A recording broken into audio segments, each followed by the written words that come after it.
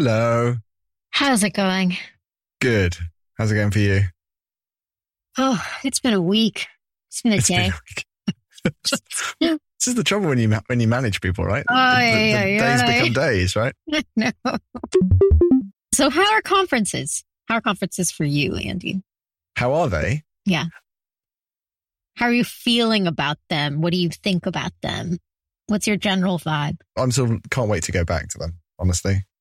I submitted a couple of talks for RailsConf in the US. Nice. In sunny Portland. So we'll see. All of that was right. I can't commit to whether it's going to be sunny or not. No, I can't commit to the sunniness on the Brian Ruby homepage either. Yeah, no, I'm looking forward to it. I need to be amongst my people.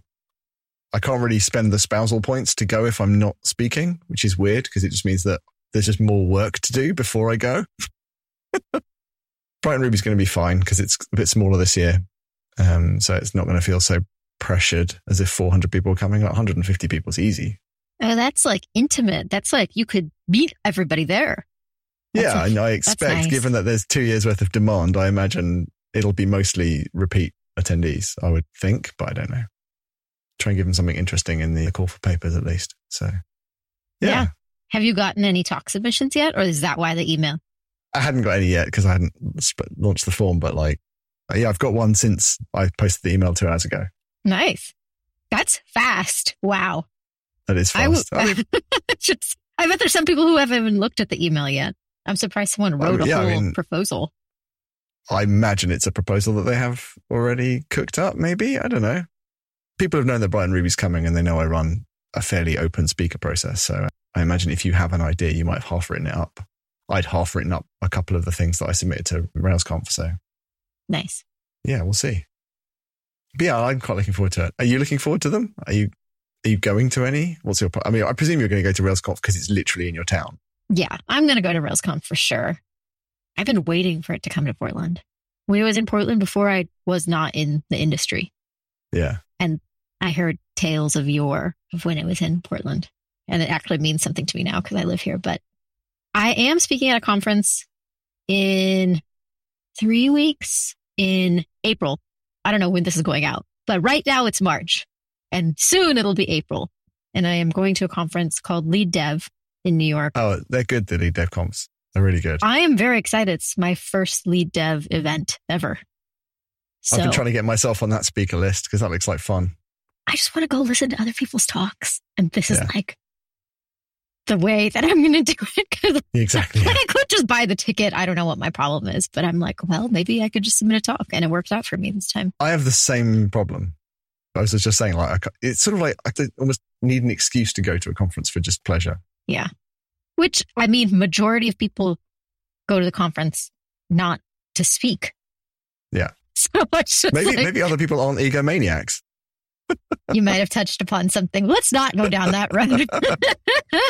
Why? There's another conversation to be had about why you and I feel like we have to speak to justify being there. What's wrong with you people? I like the delivery of the talk. And I like the coming up with the concept and the sort of the hashing it together bit. Mm-hmm. I actually quite enjoy the process of putting a talk together. It's not, for some people, they love the speaking bit and the actual talk prep is really painful. Yeah. Also, because my style's kind of loosey-goosey, I don't over-rehearse. I know some people really rehearse over and over and again. Some people memorize their talks, and I gave up on that a long time ago. The first tech talk I did. I barely know my own middle name. I mean, this is... Yeah, you're not going to memorize anything. I tried that once upon a time, and I was like, this is just too much work. Yeah. I mean, my children, there's the boy one and the girl one. Names escape me.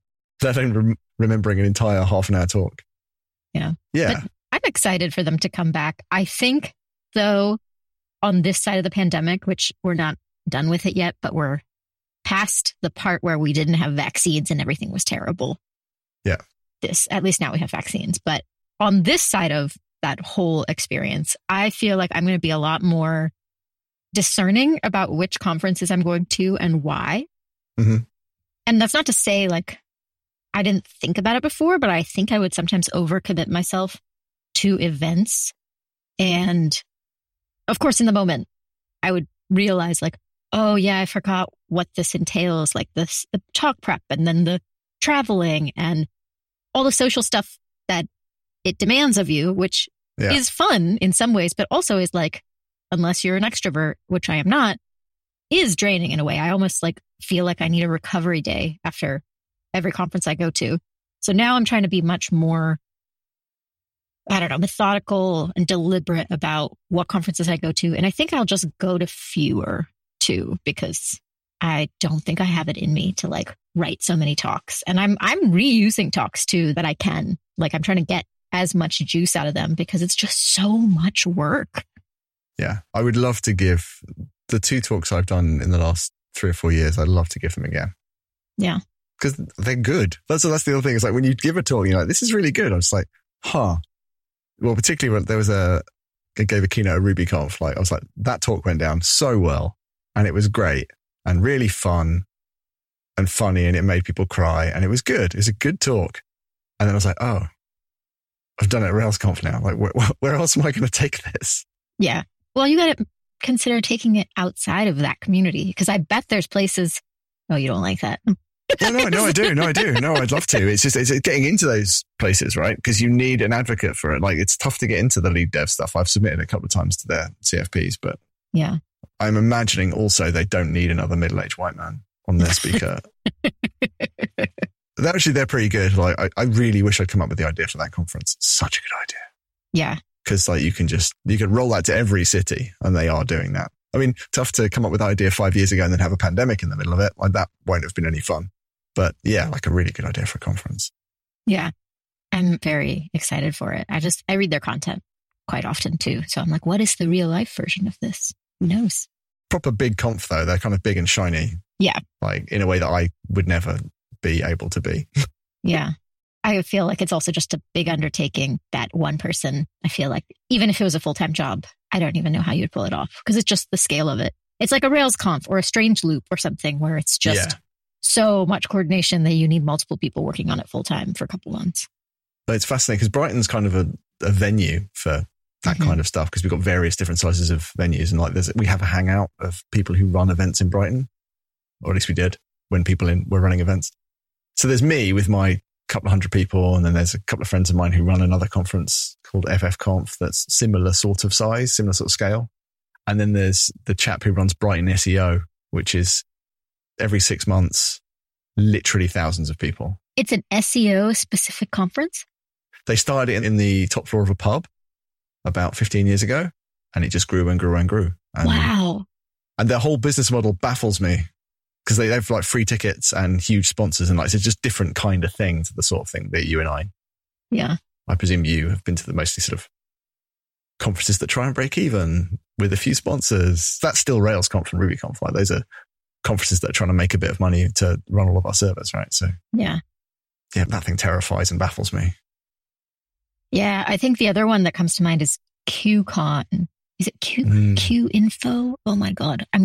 Let me see. QCon? The big googly ones, or I presume like the Intercom ones or the Stripe conferences. Yeah. Those, the enormous, like the whole internet can come kind of conference. And I guess the lead dev's kind of in that wheelhouse. Yeah. The QCon one, I didn't speak at it, but I organized an event track around like practical computer science or something. And it was so many people. And it was like from all walks of life and just a lot of dudes. And I was just like, this is too much. I feel like a statistic here. Too much dude in this room.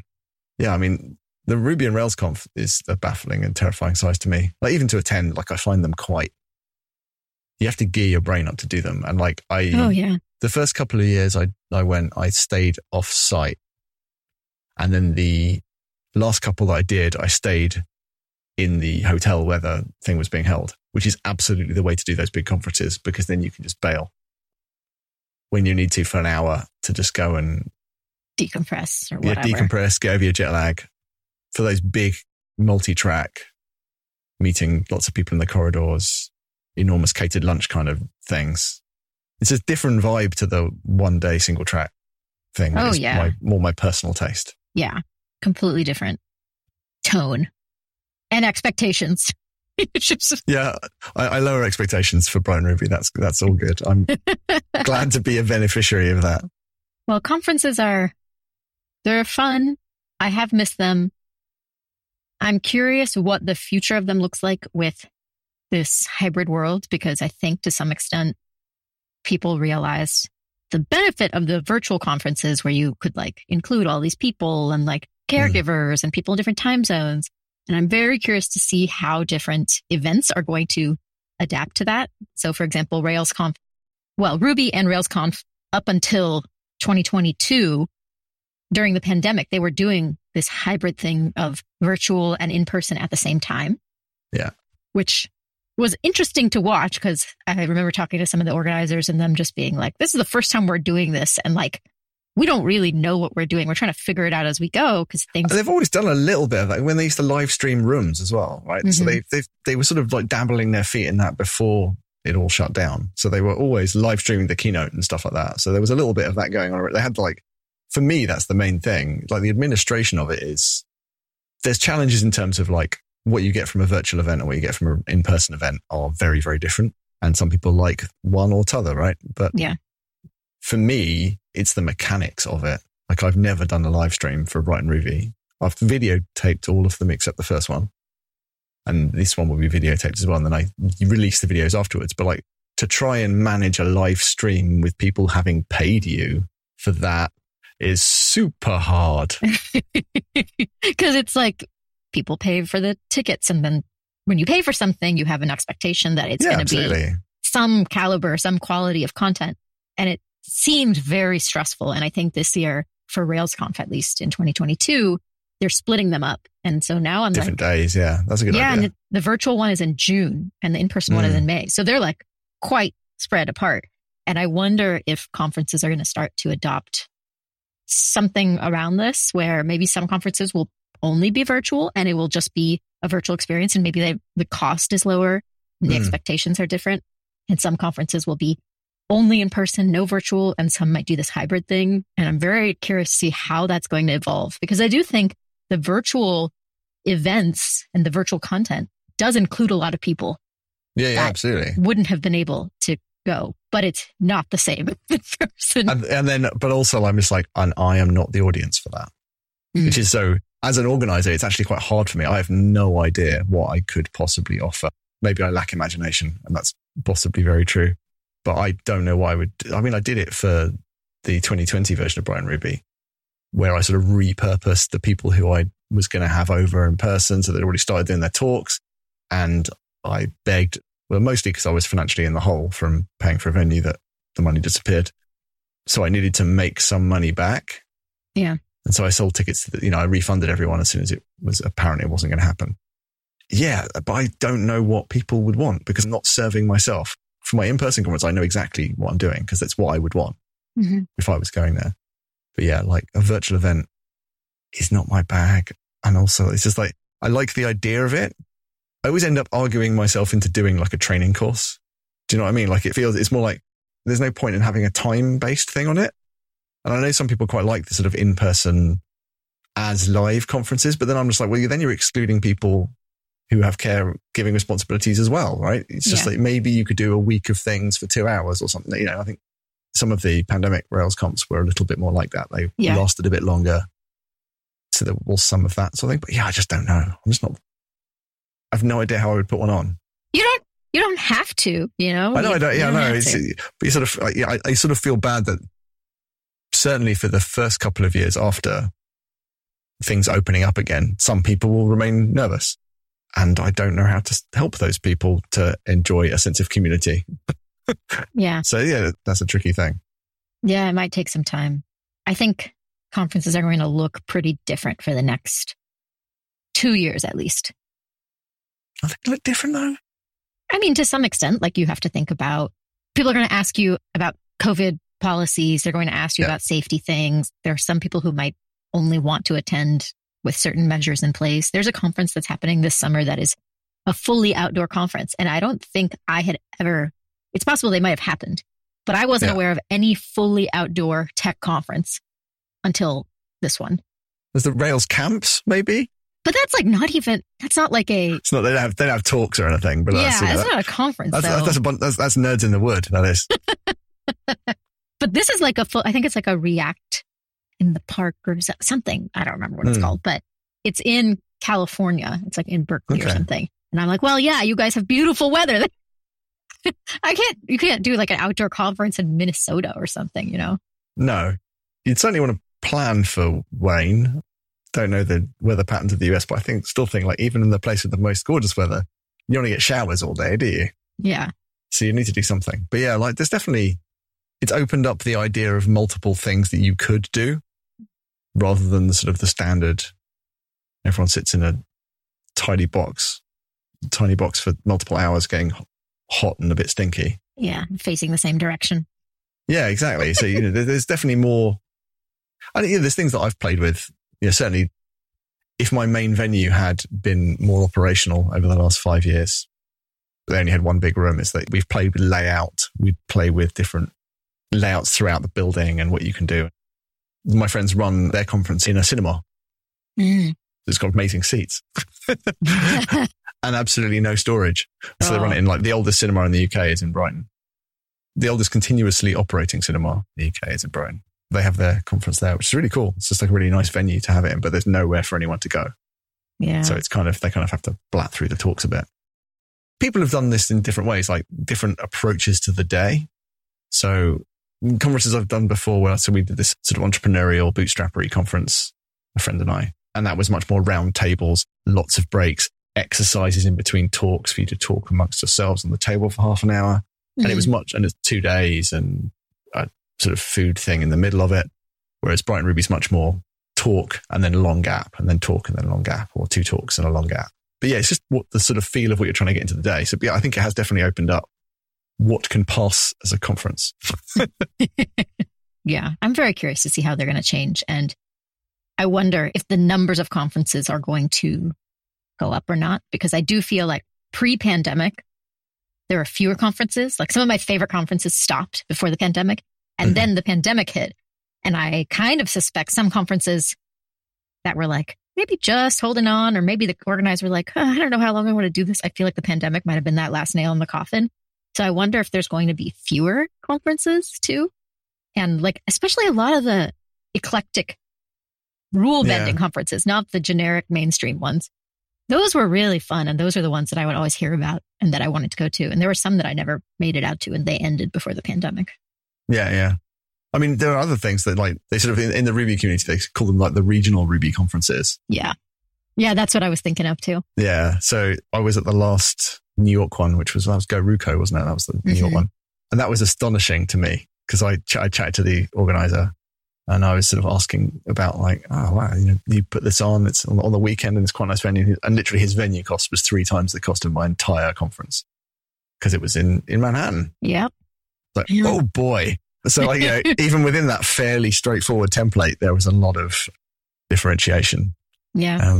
I quite like the idea. So I've always wanted to run something small I keep bouncing this ideas off my friends, which is like it's people in kind of technical leadership roles, but just sort of one person from each company to come and talk in like a safe environment where you can say stuff and your coworkers are not there. So you can actually get some value out. It's sort of like get these kind of, I'm on a regular call with 2 folks in the UK who are doing similar jobs to me in similar-ish size companies. It's like the most valuable hour of my week. Even if it's just to hear that they're having a shit week too, or they're having difficulties with their staff, or they don't know how to approach a problem, and taking that thing that I have every week that feels really healthy for me would be a really lovely conference to do for like 10 or 15 people. Yeah. But I'm just like, I don't know how to do that. It's almost like a leadership retreat type of thing. Yeah, but I don't want it to sound so twee and awful. I hate that name too, but it's a retreat or a mastermind. Yeah. I just sort of want to... Decidedly not like a conference in the traditional sense. But I like the idea of everyone's presenting something. Even if it's just like, this is where we're at in our business. These are the things I'm thinking about right now. And, it might be really contextual. Like, you might get a completely different feel in 6 months' time. Yeah.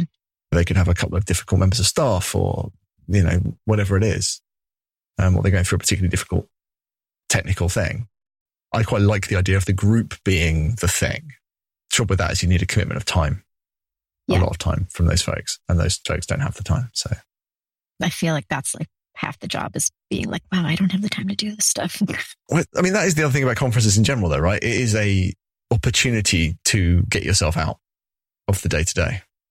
And that's actually sometimes the benefit of it. Certainly for me, it's nice when I get to go to the US ones and speak because it's so I'm out of time zone. I'm out of everything.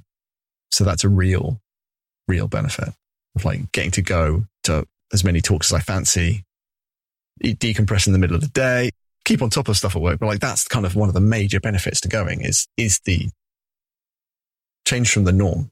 Yeah. Which sometimes you really need. And the punctuation, right? It's the punctuation of your work year.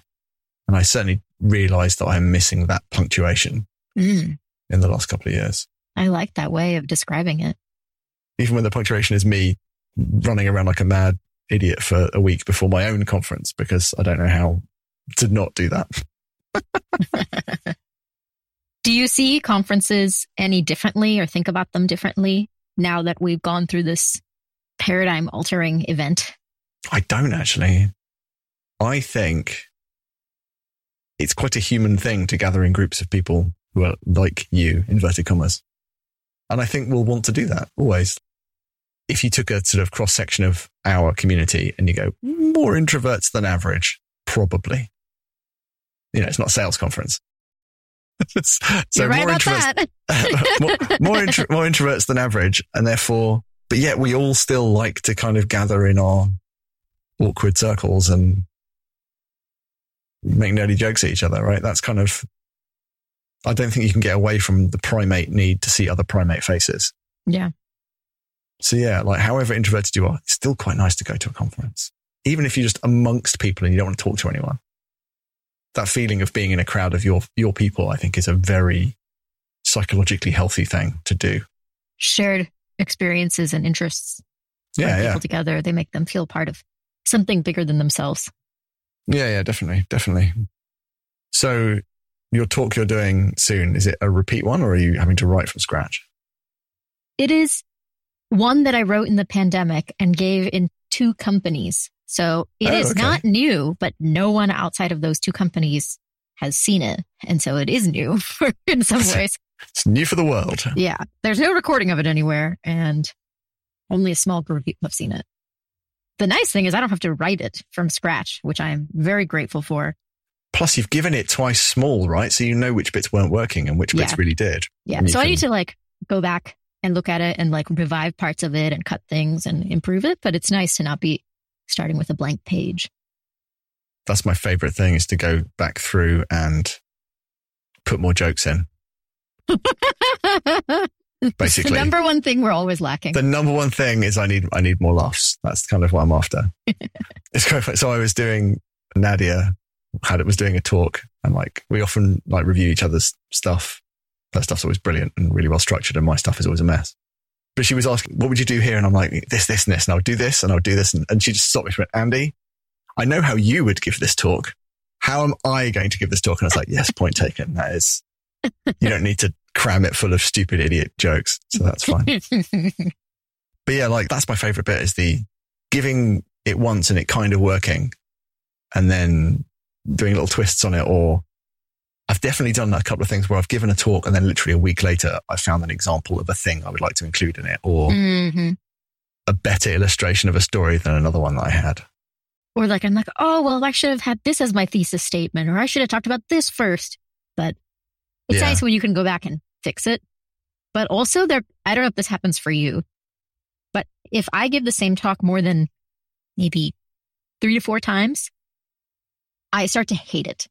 I don't want to hear it anymore. Yeah. So there's like this perfect little sweet spot of... You want Vaidehi's 3rd edition of the talk is basically what you want. Before she gets bored of it and starts to hate herself. Yeah. Yeah. So there's like a sweet spot of like, okay, this is new. Like, how are people going to react? Yeah. Are they going to like it? Is it going to resonate? Are people going to learn something? And then it's like, okay, I'm going to make it better. And then there's like that perfect moment of I've given this and like, I've almost somewhat internalized the talk. And so like, I don't even have to refer to the notes as much. this is like comfortable, like it's like a pair of good fitting jeans. And then I hate this talk. And then the jeans have got a hole in the crotch and like they're covered in mud, and then you hate the jeans and the jeans must go. And I'm like, I don't want to do this talk again. I don't want to watch a video. I'm done. I never want to write or talk or speak about this again. That's how it goes for me. I wish I'd given my talks enough for that to happen. I think now, actually, what's interesting is that the talks that I've given that I've really enjoyed aren't technical. I rarely give an introduction to X feature or had you thought about doing it this way feature. So they're kind of timeless. Yeah. Timeless. I only work on epics that will outlive me. But equally, I feel like I could go back to them now. Mm-hmm. Because the emotional stuff in them or the story or the thesis, I don't think I've changed my mind on what that talk was trying to say. So I think actually I could probably go back to them now and go, do you know what? That was a good talk 5 years ago. It's still a good talk. And you could like revamp parts of it if you need to. Yeah, cut out things that you're like, this wasn't adding anything. But the core of it is still there. And that's a nice thing about talks that are like foundational or are so broad that it casts a wide enough net that it's not ever going to be boring or outdated. Plus, I work so hard on my slides and the animations within, it would be good to get some more usage out of them. Oh my God, that's another thing. I see some people's slides. Justin Searles. Yeah, slides are good. Don't understand. He must spend so much time on slides. And my friend Godfrey also, like I've seen him do slide animations and I'm like, dude, that took 20 minutes. How did you do this for every slide? I tried to do one animation that looked like what he did and it took me 20 minutes. And I was like, nope. I think there are a group of us certainly in the Ruby speaker sort of Venn diagram, whose major skill actually is in Keynote and not actually in programming for a living. And you get to just live that dream. Yeah. And what you have to do is you have to work really hard on learning how to be a decent programmer so that every 2 years you get to animate some slides in Keynote and be a badass. So that's basically my thesis. Certainly how I feel. This is the moment. This is my moment to shine. I was queuing audio out of my audio and animations and radio play. It was really, the last one was quite technically tricky. Wow. Like timing stuff with bits of music to animate. It's really fun. This sounds really stressful. My strategy? Solid color background. I've seen your strategy. It's like big font. No more than 5 words, ideally 3 or 2. And just like letters on a background. And I'm just like, I'll do 90 of these. This is no problem. I'm not doing anything more sophisticated than this. You can maybe throw a graph on one of them. And that's your special slide. Yeah. I'm like, oh, here's an image. Yeah.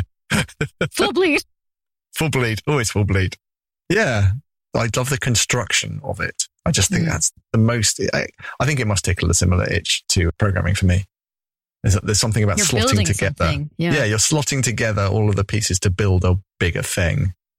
And even, like I said, like talks of like change the order of stuff. And like you can literally take big chunks. And I've seen it happen with other people's talks as well, where you just say, well, I need that bit there. You need to mention that at the beginning. Otherwise the end doesn't work. Mm-hmm. Or the end's really good, but it only makes sense because I know what you know about this thing. Like I've definitely given that coaching before. That's quite good fun. What's your favorite talk you've ever seen or favorite talks? That I've seen. I loved Sarah May's talk on, is it called Livable Code? Yeah. I saw it live. And do you know where she debuted that? Where? Brighton Ruby. I didn't see the Brighton one, but I think I saw her give that talk at EmberConf as the keynote. And I was just like, this is amazing. Yeah, this is exactly like what. Brilliant talk. That's the one that stands out to me as just like a very good talk that I come back to. Yeah. For different reasons, Yeah. But pretty much every talk I've ever seen Sarah give. Yes, absolutely. Yeah. Other smaller talks that I've seen, smaller talks. So a friend of mine, Tekin, gave an amazing talk on Git. That's just really well structured. And Nadia also gave an amazing talk. Her talk's like these marvelous little, not chocolate box, like a little mechanism. She walks you through and just like springs all the little things and it comes off. And it's just like, it's so delightfully put together. I've seen her speak at some conference in Denver. She gave a talk that I remember. I just remember the slides and there were like these really cute emojis and characters and storytelling. And I was like, oh, this is really fun. Yeah, it's a really great Although actually the other talk is chap Alex who gave a talk, sort of pointless. It was amazing, but he was generating Harry Potter, not using machine learning, but like he basically fed all of Harry Potter into this program and then demonstrated an idea about programming and then generated Harry Potter-ish stuff from the original Harry Potter text. And it's got brilliant gags in it. And it just really, really works as it's one of these like small, it's just a talk I could not give because it's so well structured and like something sort of perfect and precise about it, though. I just really admire that kind of thing. Yeah. I love talks that are just like, oh, I'm not building this for work. This is just for the pure joy of it. The joy of building something and learning something or just trying to do a thing and what I learned from it. And those are super fun. A lot of the talks that are, let's make music or art with programming. And I'm like, oh, no one's like, you're not getting paid to do this as a programmer, but you're doing it purely for yourself. And I love that because the enthusiasm and the joy really exudes from the person on stage talking about it because it's, the reason they were doing it is not for anything aside from just the fun of it. Yeah. Or the people like the Sonic Pi chap, whose name I can't recall right now. It's a musical, sort of Ruby-based music generating thing. And like he does live sets with Ruby. Wow. And like Xavier also did one at Brighton Ruby. He played a bass guitar alongside programmed music written in Ruby and you could see the code. Cool. And it was so cool. So that was pretty amazing. And pretty much anything that Nicholas Means does. Oh, such a good storyteller. Yeah. Let's add him to my list too. Yeah. He's definitely there. Amazing speaker. Yeah. His Eiffel Tower one is great. What's funny is like, I've watched lots of Nick's talks over the years and I've had him over to do one of them. But like, as he's gone on, his talks are getting less and less. Like he eventually just goes, I'm going to say this one thing. I'm going to tell you 15 to 20 minutes of story beforehand. And then I'm going to land the punchline and then I'm going to walk. But I'm so good at this that you won't mind. It's so good. Yeah. He's one of those speakers where when I listen to his talks, I just relinquish control where I'm like, I don't know how this is going to connect, but I have so much faith that we're going somewhere with this that you could take me anywhere. And I'll be like, all right. On board the Nicholas Means Express. Yeah. Oh yeah. I'm so sign me up. Yeah, absolutely. Well, I guess that might be a good ending point. That's a good ending point. Let's climb aboard the Nicholas Means Express, which now I'm saying it twice makes it sound a bit weird. We appreciate him. We appreciate his as a speaker. Yes. We're not literally climbing on Nicholas Means because that will put him off his stride if he's on stage. Please clarify. We're just big fans. We enjoy his talks. Any cuddles, purely mutual.